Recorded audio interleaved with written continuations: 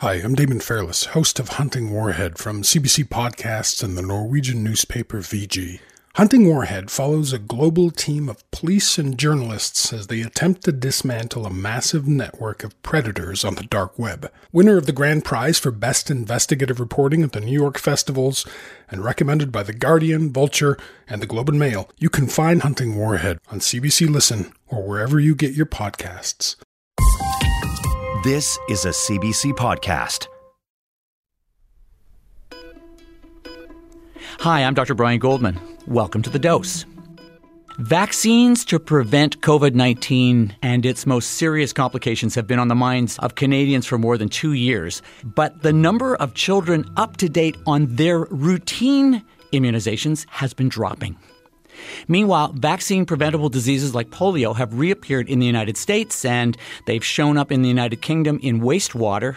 So this week we're asking, how much do I need to worry about routine immunizations? Hi, Sloane. Welcome to The Dose.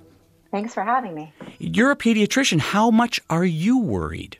Well, I am worried because I have seen anecdotally that children are under-immunized, so not completing their vaccine series for routine immunizations. And some children are even unimmunized. So they don't have any immunizations within their series for vaccine-preventable diseases. And then again, also, as you mentioned in the media, we are seeing the reemergence of some vaccine-preventable diseases that we haven't seen in a very long time. For example, polio virus in wastewater in London, New York City, and Jerusalem. Can I ask you to give us a hi, my name is, tell us what you do and where you do it, just ad lib. Hi, my name is Sloane Freeman, and I am a pediatrician at St. Michael's Hospital, Unity Health, Toronto. I'm also an assistant professor at the University of Toronto. Let's have a little vaccine 101. When we talk about routine childhood immunizations, what vaccines are we talking about? Sure. So there's quite a few immunizations that are routine in Canada, and in various provinces there are different schedules. But in Ontario, this schedule starts at the age of 2 months, where there are 3 vaccines that are started. And the typical series would be sort of 2, 4, 6 months. Then there's other immunizations that are given at a year, another one at 15 months, 18 months, and then a booster any time between 4 and 6 years of age.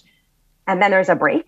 And then children start with the school-based immunizations that are given at school around grade 7 in Ontario. So you and I are talking about polio, but which childhood diseases are we talking about? So there's polio, there's diphtheria, tetanus, pertussis, Haemophilus, influenza B. Then there are immunizations against pneumococcus. And then there's the MMR vaccine, which is well known because it's measles, mumps, and rubella. We now also have immunizations to varicella, to hepatitis B, to meningococcal disease. And in grade 7 in Ontario, hepatitis B is offered then as well as another immunization against meningococcal disease and an immunization against the human papillomavirus, HPV. Well, Sloane, I'm glad you're the pediatrician and not me. I'm the emerge physician, and I no longer keep track of the exact schedule for all of those. So bravo for knowing them all. Of course, it's the business that you're in. But do we have any sense of how significant the drop-off is in rates of immunization for any of these diseases, but particularly polio? That's a really good question. So we don't know across Canada yet what the decrease has been. There is a cross-sectional survey that goes out from the Public Health Agency of Canada every 2 years. So we are expecting one in the next year or so. The last one went out in about 2017. So we don't know yet. However, there are some studies in the literature that have come out recently from Canada, from Ontario, and a few other provinces that have shown a decrease in uptake of these routine immunizations from pre-pandemic times to the pandemic time. So sort of the 2020 year shows a decrease, especially for children under the age of 2, and especially in the age group between 12 months and 18 months. So those immunizations have gone down. And that's been pretty consistent in the literature. So different studies from different provinces are showing the same things. Are you seeing babies and school-age kids coming into your practice right now without full protection? For sure. So we do see babies that are behind on their immunization schedule. So most have started that I've seen but they're behind. So they're not up to date in their vaccine series, and it does take some time to catch them up. And it also requires them to come in and access healthcare, and that's been a lot more difficult during the pandemic. And then for the older kids, the school age group, I would say since the pandemic, most, if not all of the students I see have not received their school-based immunizations. So their grade 7 immunizations, the vast majority have not since the pandemic. Wow. You know, it was my impression, especially early on in the pandemic when there were concerns about virtual primary care visits versus in-person visits, that there was going to be a strong push to make sure the kids get vaccinated. Are you saying that didn't happen? There were efforts made for sure for kids to come in and get their well baby checks. And of course, associated with those well baby checks when children are being monitored for their growth and development are the routine immunizations that we're talking about. So it's important for children to access healthcare for those reasons and to get the immunizations. But I think because, it was so difficult, and it still is, although it's getting better, difficult to access healthcare during the pandemic, especially primary healthcare. So whether it's your family physician or your pediatrician who's doing your primary healthcare, it was a challenge. And so children really did fall behind in their immunization schedule, and some didn't start. The other thing that I noticed was that newborns, and especially newborns to first-time parents, did not have a primary care physician and had and continue to have a very hard time finding a primary care doctor. So finding a family physician that is available to take them on. And that's where these routine immunizations are given. So without a family doctor or a primary healthcare provider, it's almost impossible for these families to start their immunization series for their newborns. Sloane, you're an inner city pediatrician. How much is this a health inequity issue? Well, I think to some extent, it certainly is a health inequity issue. We know that, one of the negative downstream impacts of the pandemic was difficulty accessing healthcare, and continues to be. But this is especially true for families that face social inequities. So especially for families with language barriers, newcomers, those facing, economic hardships and difficulties, it is even more difficult for them to access healthcare, to get to their primary care provider, and to find a primary care provider if they don't have one, especially if they have children.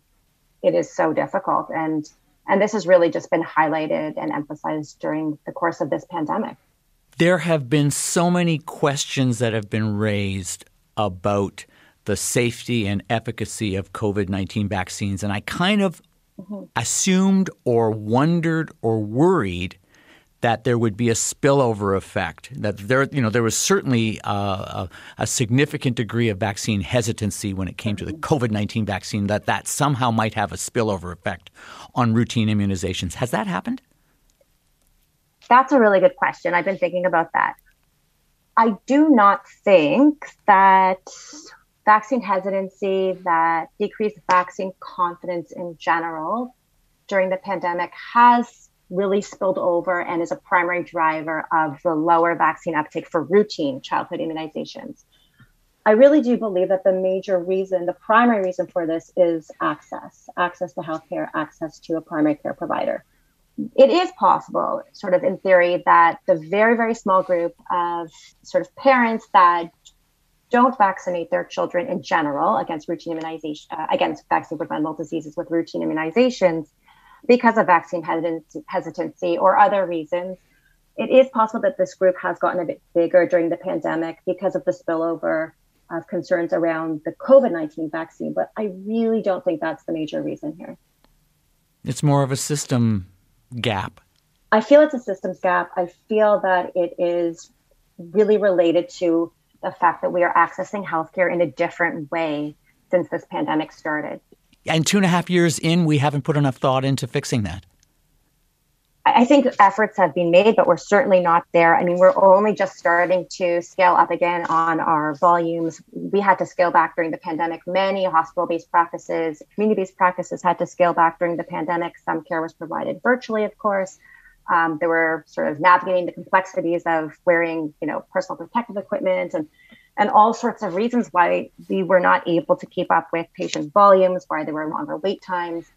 I think these are the reasons. And also because I think it was difficult for parents to access also because they were concerned about getting sick, about becoming infected with COVID-19 in a healthcare setting. And we know that because, children and even adults, I hear from my colleagues, are presenting sort of later in their disease course, or they're presenting with new diagnoses sort of later. There's more medical complexity, even more developmental complexity that we see as pediatricians because, parents were really kind of holding off and taking their kids to the doctor, and especially for like preventative care and even routine visits because they didn't think it was necessary because they were concerned. Between today's wellness fads and news about tomorrow's medical breakthroughs, it's hard to know what health information actually applies to you. Luckily, there's a podcast that breaks through the noise, TED Health from the TED Audio Collective.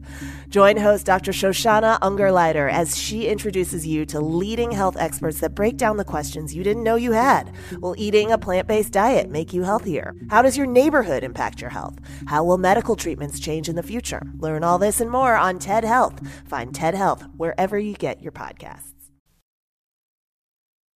So for whatever reason, more infants and kids today have not been fully immunized against polio, which is what we're talking about, and some other preventable childhood diseases. And it leads me to what we really want to talk about is the implications. Part of the goal of vaccine campaigns is to develop something called herd immunity against certain preventable diseases. So let's unpack that. What do we mean by herd immunity?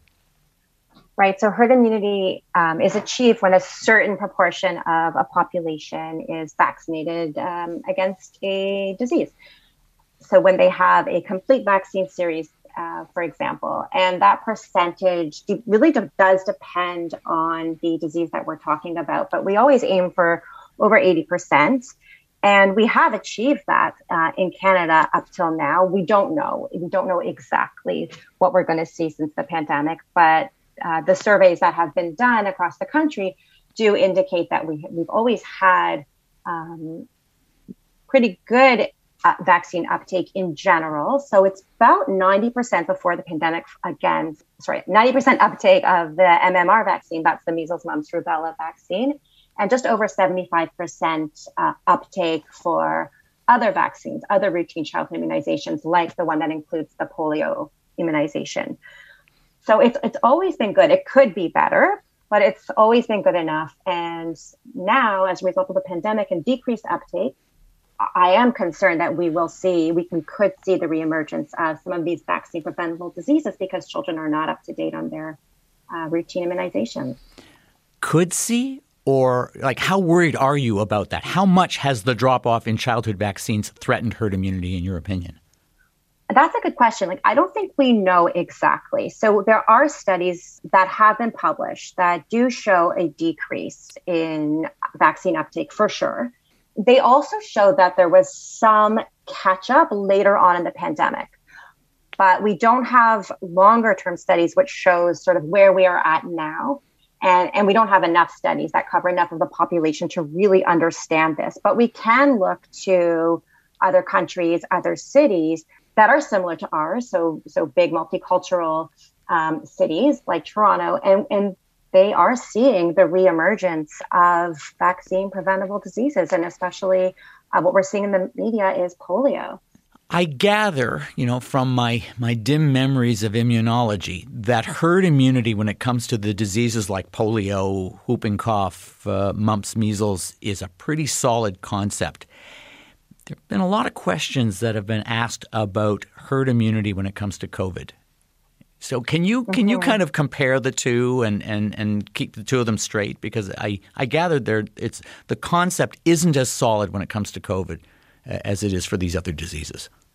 I'm not sure that we know exactly what herd immunity will look like with the COVID-19 vaccine. We aim for over 80% vaccine uptake, and we're not nearly there in the pediatric population. So we have much better uptake in older individuals, but we are struggling with vaccine uptake in children.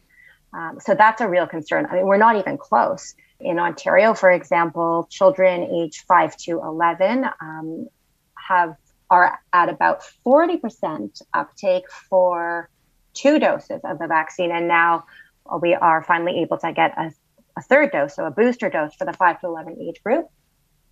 That's obviously very, very recent in Ontario. So we don't have those numbers yet.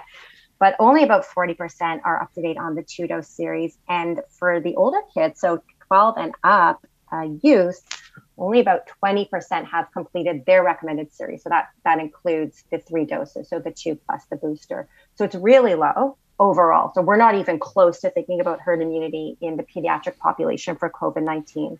But the other point I wanted to raise here that I think really needs to be underscored is that if you're immunized against polio and you're exposed to polio, you're not going to get polio, are you? Right. You're not going to get polio if you're up to date on your polio vaccine series. So the children and the people who are at risk of getting polio, if they're exposed, are the children that are either under-immunized, so have not completed their vaccine series, and certainly those that are unimmunized would be at very high risk. I mean, that's why we do it. That's why we are so concerned about keeping children up to date on their immunizations, because it's not just a theoretical problem. Like, we're actually seeing this. So it's quite remarkable. And, we need to do everything we can to really work through this problem so that it doesn't get worse as the pandemic rolls on. We've talked a lot about polio. Are there other illnesses that you're worried about right now? Well, polio is a big one because it's been in the media and it's something that we haven't seen in a long time. So it's shocking. But there's also measles. So we do see measles outbreaks from time to time because some children are unimmunized or under-immunized. So measles is a big one. And it's also very contagious. It's airborne and it's highly contagious. So that's one where we want to see high community uptake for the MMR vaccine or the MMRV vaccine that has varicella added to it as well. Well, kids are going back to school as we speak. So given the drop in herd immunity, are they going back to an unsafe environment? I mean, that's a good question. I hope that most of the kids that are school age that are going back will be up to date or at least catching up on their routine immunizations. I worry more about sort of younger children that are not yet school age, that were born into this pandemic, that didn't start their vaccine series at the age of 2 months, or didn't complete it, or are delayed, or certainly not up to date. It's a lot of healthcare visits in the first 18 months of life. Like it's not. We never thought about it as difficult, but during the pandemic, it has not been easy necessarily to stay up to date. So I worry more about this younger age group that aren't yet school age. So what needs to be done to get kids caught up on their vaccines as quick as possible? So for the younger age group, I think a lot of it is messaging. Like, I'm not even sure that most parents realize if they miss a well baby check, that also means that they may have missed a routine immunization and that their child will now fall behind on their vaccine schedule. So I think a lot of it is messaging, educating parents, just to let them know why these visits are so important and that their children will be receiving routine immunizations at these visits, so that if they are missed or if they're difficult to attend, they know to come back. I also wish that we could add resources in that would help primary care doctors sort of be alerted to those children that have fallen behind. Something automated, something through, for example, electronic medical record, that would help signal, okay, these kids are behind on their immunizations, and I wish there were additional resources then to kind of alert that and bring them in so we could catch them up. It's a bit different for the school-age children who are behind on their school-based immunizations. Those have always been given in school, and it would be great if those kids could catch up in the school environment. So if public health resources could be directed to the school-based immunization program to catch up those kids in the school setting, because they're back, they're in person, that's where we'll find them. And it's so much easier than having to navigate community health centers or other places that students can catch up on those school-based immunizations. There are parents listening who might be worried about whether their children are protected enough. What would you tell them? I would tell them to check their immunization cards to determine if their children are up to date on their routine immunizations. And if not, to visit their primary healthcare provider to get up to date. I mean, that's all we need to do is just sort of catch children up in their immunization schedules. And I don't think we're so far behind at this point that there's any concern about going out in public, about going to schools in person, or going about our lives. I just think that we need to focus our efforts on catching children up. It's just not something that we thought about before the pandemic, but now it's just one of the many sort of downstream negative impacts, indirect impacts of the pandemic that we're seeing. Dr. Sloane Freeman, thank you so much for speaking with me. Thank you very much for having me. Dr. Sloane Freeman is a pediatrician at St. Michael's Hospital and assistant professor of pediatrics at the University of Toronto. Here's your dose of smart advice. Since the start of the pandemic, some infants have missed out on routine immunizations against polio, measles, whooping cough, and other infectious diseases, in part because parents had trouble getting in-person visits with their family doctor or nurse practitioner. Vaccine hesitancy does not seem to be a major reason for lower rates of immunization. The problem of under-vaccination is less acute among kids who've started school because they got their routine immunizations prior to the pandemic. Kids and adults need those routine immunizations so they don't get diseases like polio. As a society, we need 90% or more of the population to be fully immunized so outbreaks don't get started. Parents should check with their primary care provider to make sure their kids' immunizations are up to date. So should adults, for that matter. Some experts say authorities may need to support family doctors and nurse practitioners in their efforts to get all kids fully immunized. If you have thoughts about childhood vaccines or any other questions you'd like us to tackle on The Dose, email us. Our address is thedose@cbc.ca. You can find The Dose wherever you get your podcasts. The Dose was produced this week by Jason Vermesh. Technical support was by Gabby Hagariles. Our senior producer is Colleen Ross. The Dose wants you to be better informed about your health. If you're looking for medical advice, see your healthcare provider. I'm Dr. Brian Goldman. Until your next dose.